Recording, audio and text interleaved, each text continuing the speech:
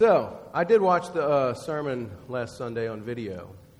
So I know I didn't see the exact same one, but I know that Jason preached to us the prologue from John's Gospel, the introduction.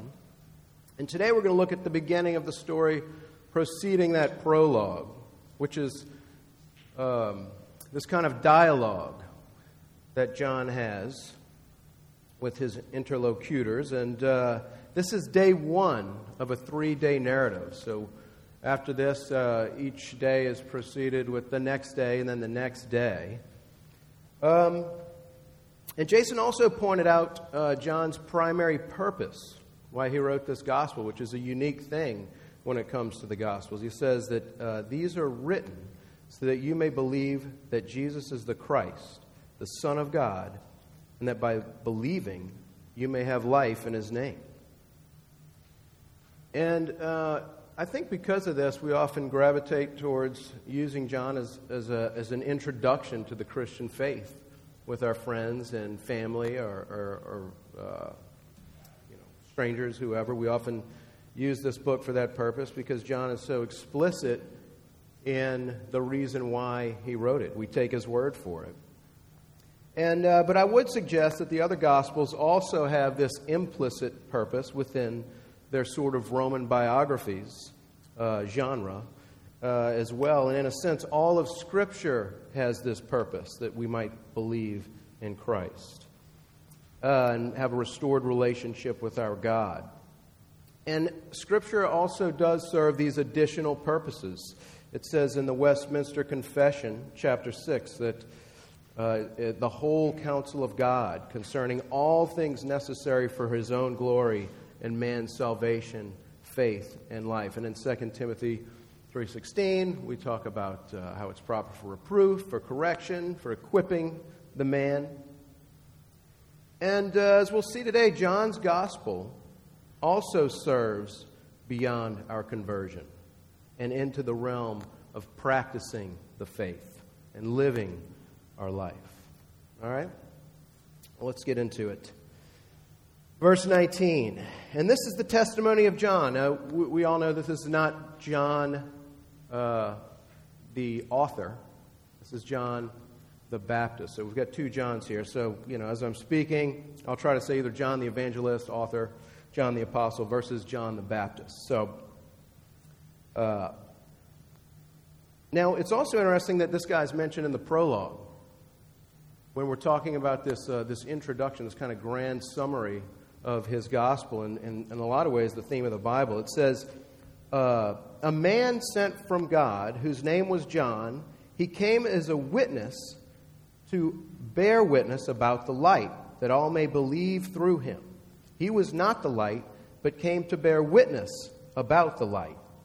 That's 1:6-8. So in the prologue, which is this beautiful summary of the gospel, John the Baptist is such an important part of the story that he's inserted right in the middle in a way that seems almost out of place. And notice John the Baptist's purpose is also the same purpose as the author's purpose, that all might believe through him. So we've got this testimony within a testimony. And then immediately after the prologue, we go right into the details. And this is the testimony of John the Baptist. Now, there's a lot we could go into about John the Baptist from the other Gospels, from the Old Testament. They say a lot more about him, but I want to stay true to the text here, the way John the Apostle tells the story, because he leaves a lot of things out that the other Gospels mention, and he emphasizes some other aspects. And I think it makes it more interesting for the author's evangelistic perspective. When the Jews sent priests and Levites from Jerusalem to ask him, "Who are you?" Now these guys are mentioned in the prologue as well, right? Verse 11, it says, "He came to his own, and his own people did not receive him." So John mentions the Jews in his gospel in a variety of ways, and most of the time he's referring to them as Jewish leadership and the identity of those who did not receive Christ. And in fact, there are even some today who say that John is an anti-Semitic because he does often use the term Jew in a negative light That's obviously very silly since John is Jewish and all the apostles are Jewish. Jesus is Jewish. And he doesn't have some prejudice against Jewish people. But he is making a categorical distinction here, and it's a religious one. In John's gospel, the Jews are those who reject Logos.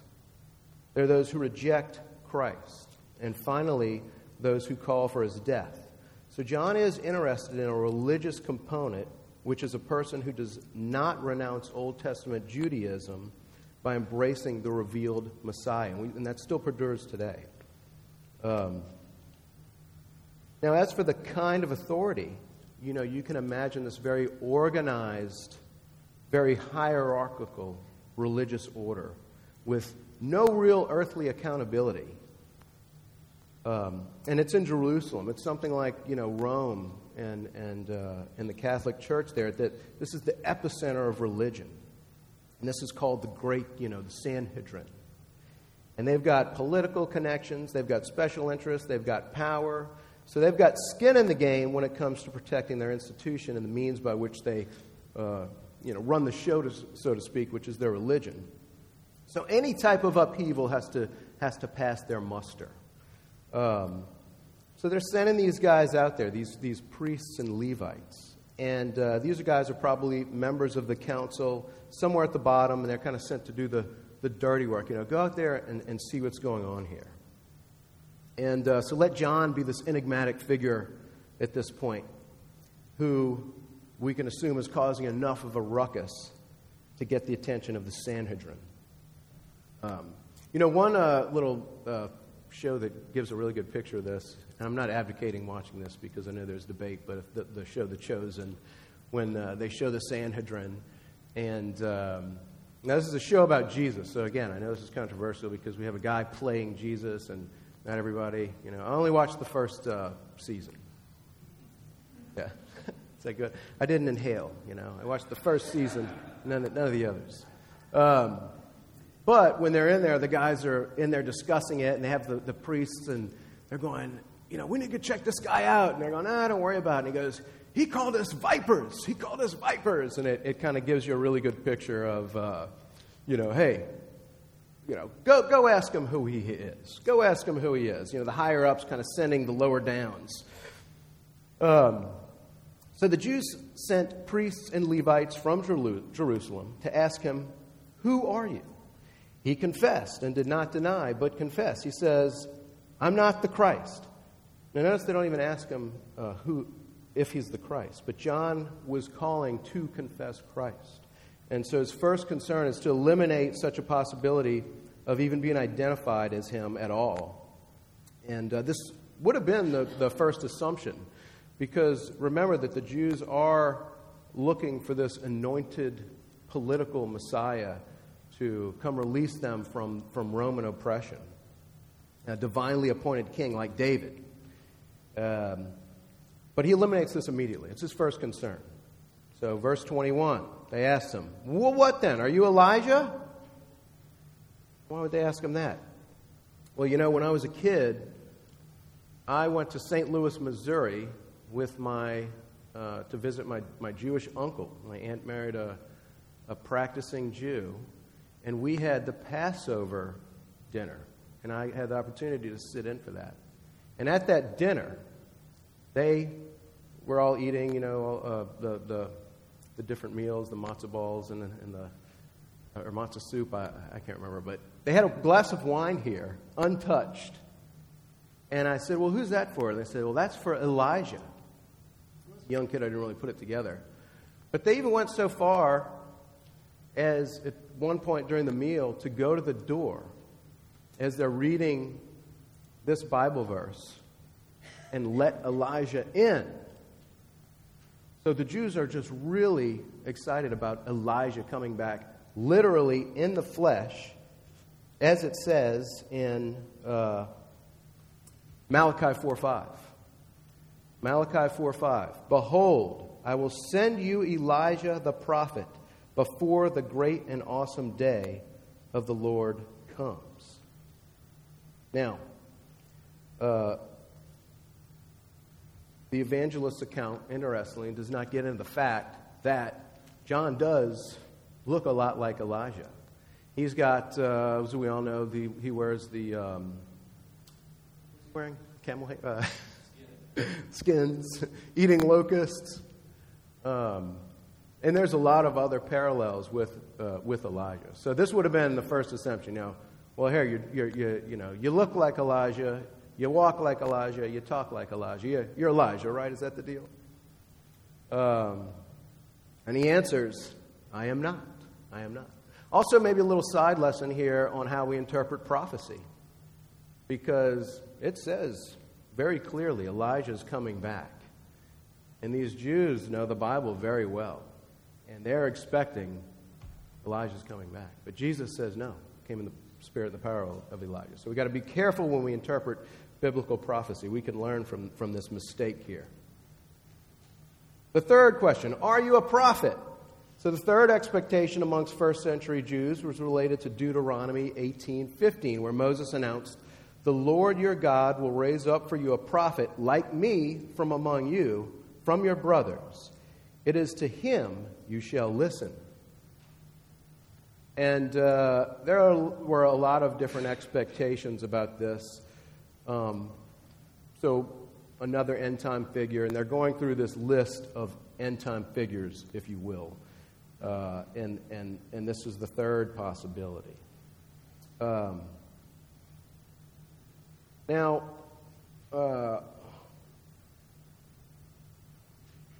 just had my notes here. I scribbled with my pen. They actually did have it right, because John is a prophet. But he answers no. So they said to him, who are you? We need to give an answer to those who sent us. What do you say about yourself? Enough games here. Tell us who you are so we can go back, satisfy our bosses. And John says, who am I? I am the son of Zechariah. It was foretold about me that I would come, and I leapt in Elizabeth's belly. I knew more than you as a baby. No, he doesn't say that, but a great lesson that we can learn from John is his humility. His humility. He says, I'm the voice of one crying in the wilderness.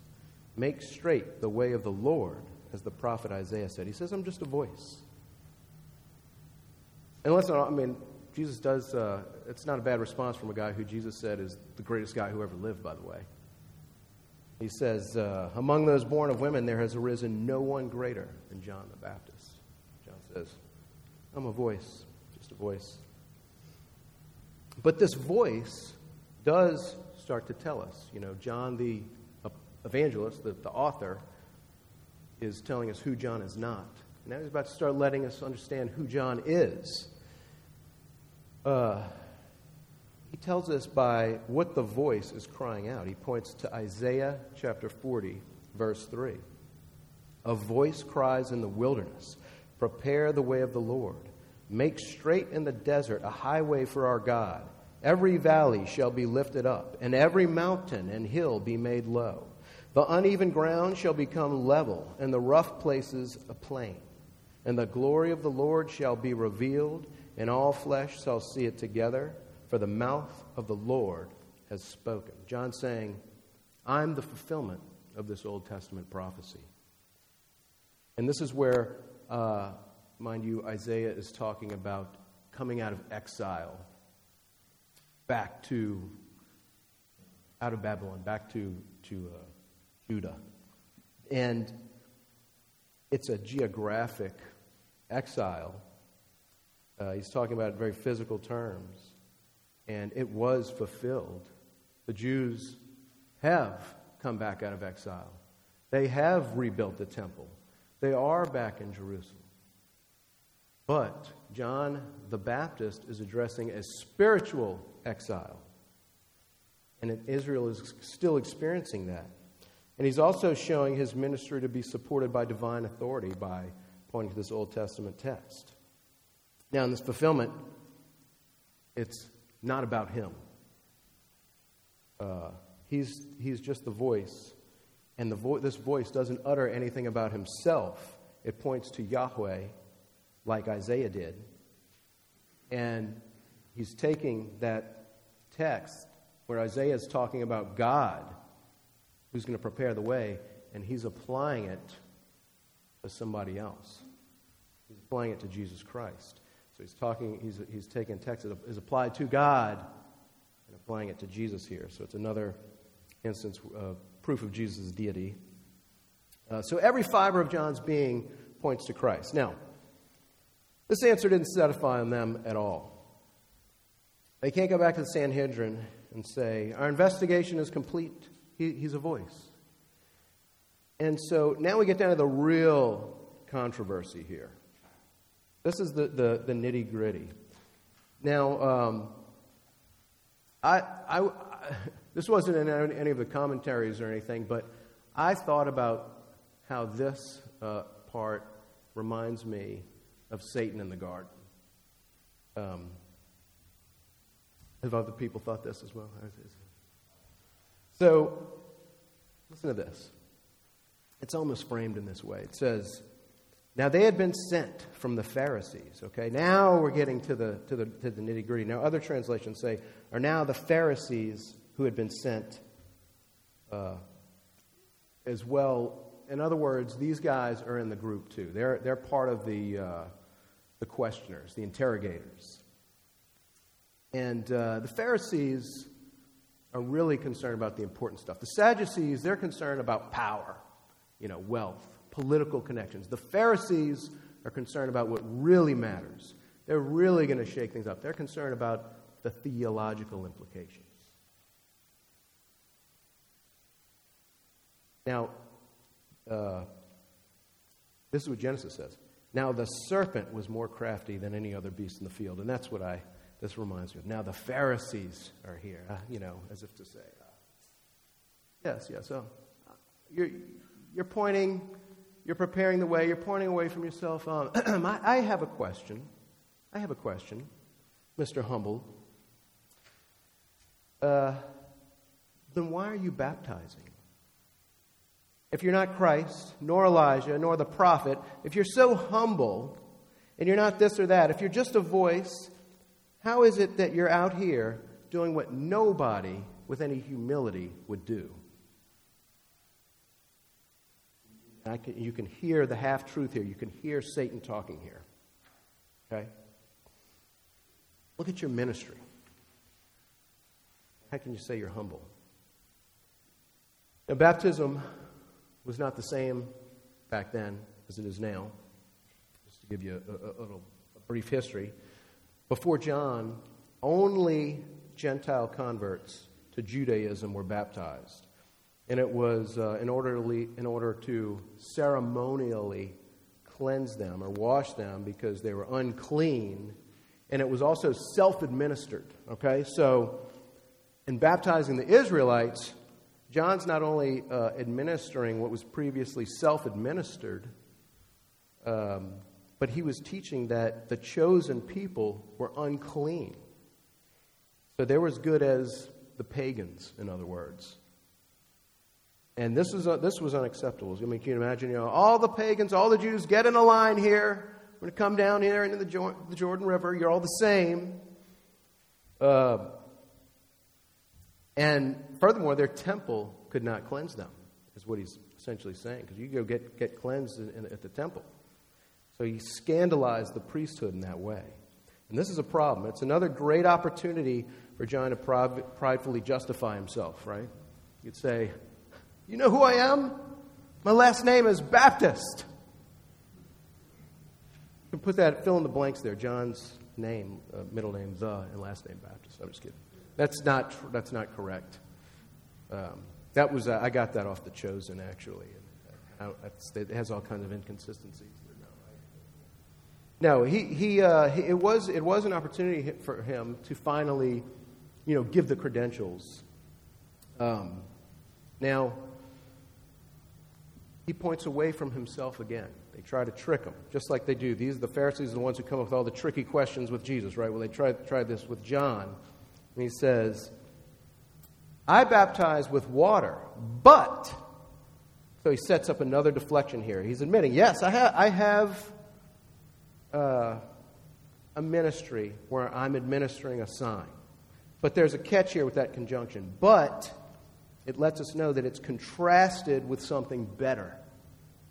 I baptize with water. It's preparatory.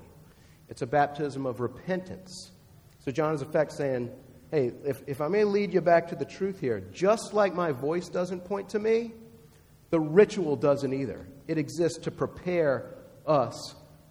For among you stands one who you do not know, even he who comes after me, the strap of whose sandal I'm not worthy to tie.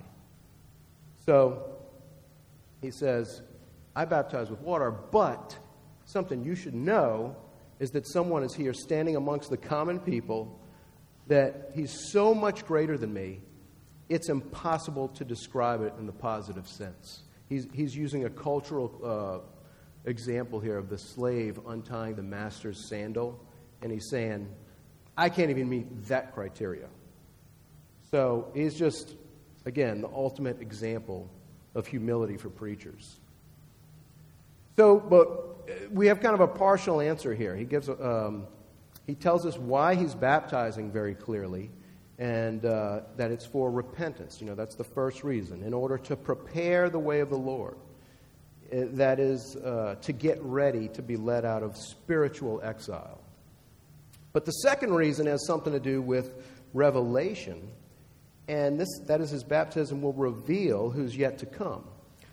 And so this is not the sermon to get into an exhaustive explanation of baptism, why he ends up baptizing Christ here on day one. We don't get that. He doesn't do that on day one. Compare and contrast baptism from what's happening then to what's happening now. But I do think something to think about in our day is how exactly do sacraments help us? How do these physical rites and rituals help us? In some ways, pagans back then would have understood this better than moderns would today. They would have understood something like consecration. Whereas we today we think that ideas are more real than things. Okay? Think about that. We often emphasize, the experience. Well, why do we do ceremonial things? Oh, maybe it's a psychological impact. That's why. But we don't really see that so much in Scripture, do we? I mean, Chris said earlier, when we were singing earlier, it doesn't seem right to sit while we're singing a song that says arise. We did communion because of special circumstances with these packets. Why don't we just keep doing it like that? More convenient. And it's because God cares about the physical world. We are physical beings. And it's one of the things that, we can think about today after hearing this text. John didn't say, hey, repent. God looks at the heart. This is like being washed in the Jordan River. It's like that. Prepare for the way of the Lord. No. They got in this river and got really wet. And that's why I appreciate Jason. He uses lots of water when he baptizes these kids. And the women go, oh, Jason! And, something's happening there, right? We've got the real symbol. Madeline was actually waterboarded into the kingdom. So she's definitely going to heaven. I think, the Baptists always say, well, I didn't remember. You don't remember your baptism. That's no good. Madeline, I think you actually remember it. It's like we give her a glass of water, and she's like, I'm like, it's okay. It's okay.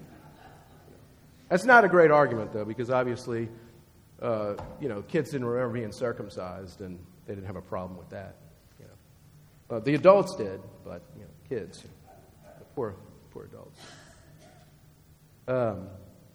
Now, where was I? I'm still not good enough to have note cards, so I'm kind of reading off these papers. Still learning. All right, so, yeah, just the thing to think about. I wanted to think about how the modern church thinks about reality with this emphasis on being baptized in order to prepare. You know, how do we be prepared, right? That's a great question. Now, verse 28. These things took place in Bethany across the Jordan where John was baptizing. So, again, this is not some myth, some legend. So John tells us where and when. And there also may be some theological significance to that. It's across the Jordan, right? We're coming out of a spiritual exile, you know, looking to go back and enter Judah across the river. So something else to go home and deep dive into. So, until the next day, how does this serve John the Evangelist's main purpose, that we might believe in the name of the Lord and have life in his name, do you think? Well, I'd say first of all, we can say that John the Baptist is Old Testament fulfillment. And for the reader to see that by these Old Testament references is validating. And also it reveals and validates the anointed Christ, because John clearly is a prophet. And we can begin to show within the testimony, who Jesus is to the reader.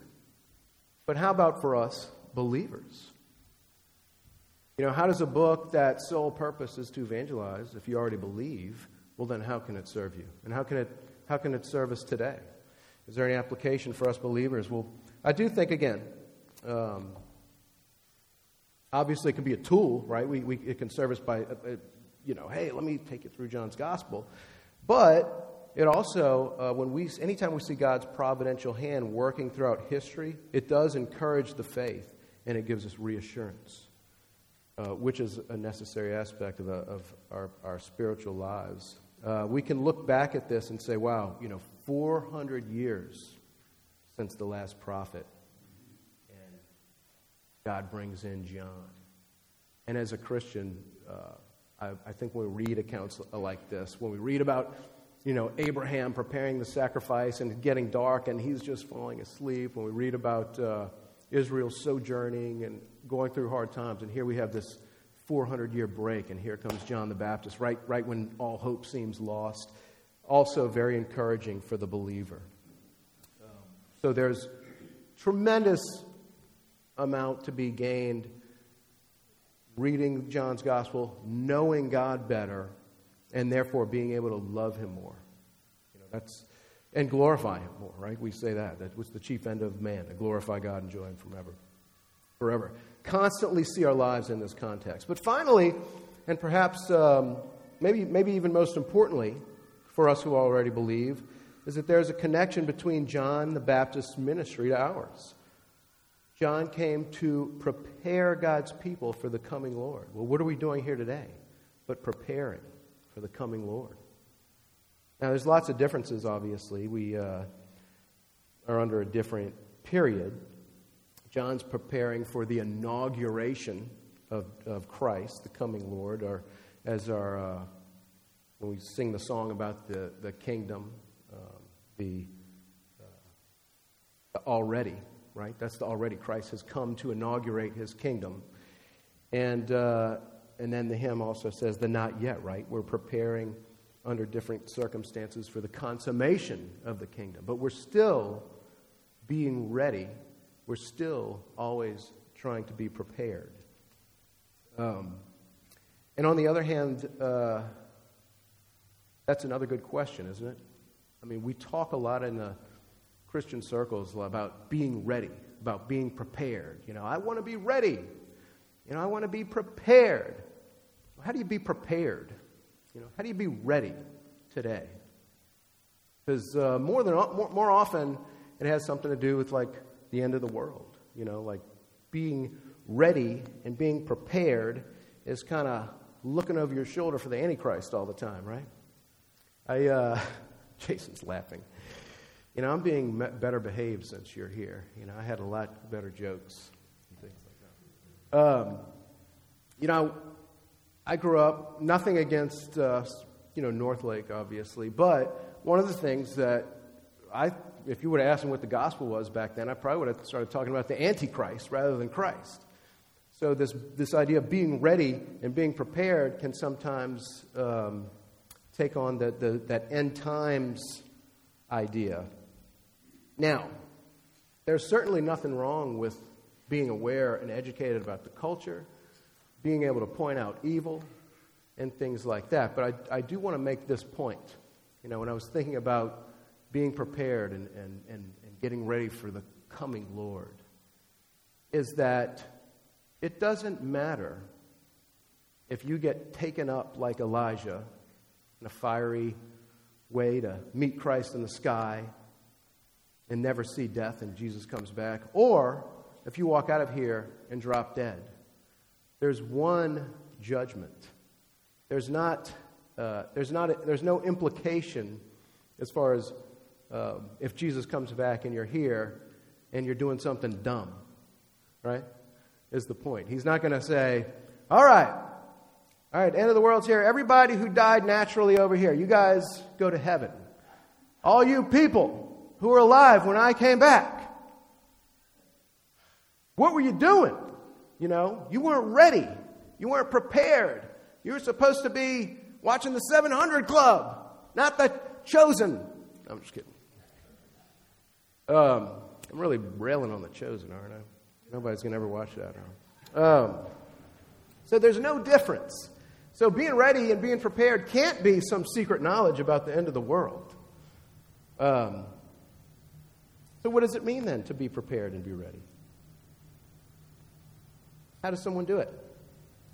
Well, I would argue that we do it a lot like John the Baptist. Right here in day 1. John the Baptist's way. Which is Isaiah's way. Which is God's way. By repenting, getting baptized, and following Christ. That's how you prepare the way. That's how you prepare yourself. This is a perpetual life of a Christian. It's a life of repentance, thereby proving your baptism, which yields the fruit of repentance, which is obeying Christ. Sounds a lot like the Great Commission, doesn't it? Go therefore, make disciples of all nations, baptizing them in the name of the Father and the Son and of the Holy Spirit, and teaching them to observe all that I've commanded. That's our mission. That's how we be prepared. That's how we be ready. It's just like here on day 1. That's something that our ministry is connected to John's ministry. So, as we prepare for both death and or the coming of Christ, just like John the Baptist, let's pray. I'm going to use Isaiah 43 to pray. Father in heaven, I pray that this church would prepare the way of the Lord, that we would make straight in the desert a highway for our God. Let every valley be lifted up. Let every mountain and hill be made low. Let us remove all obstacles, the uneven ground. Let it become level, the rough places a plain. And the glory of the Lord shall be revealed, and all flesh shall see it together, for the mouth of the Lord has spoken. Amen.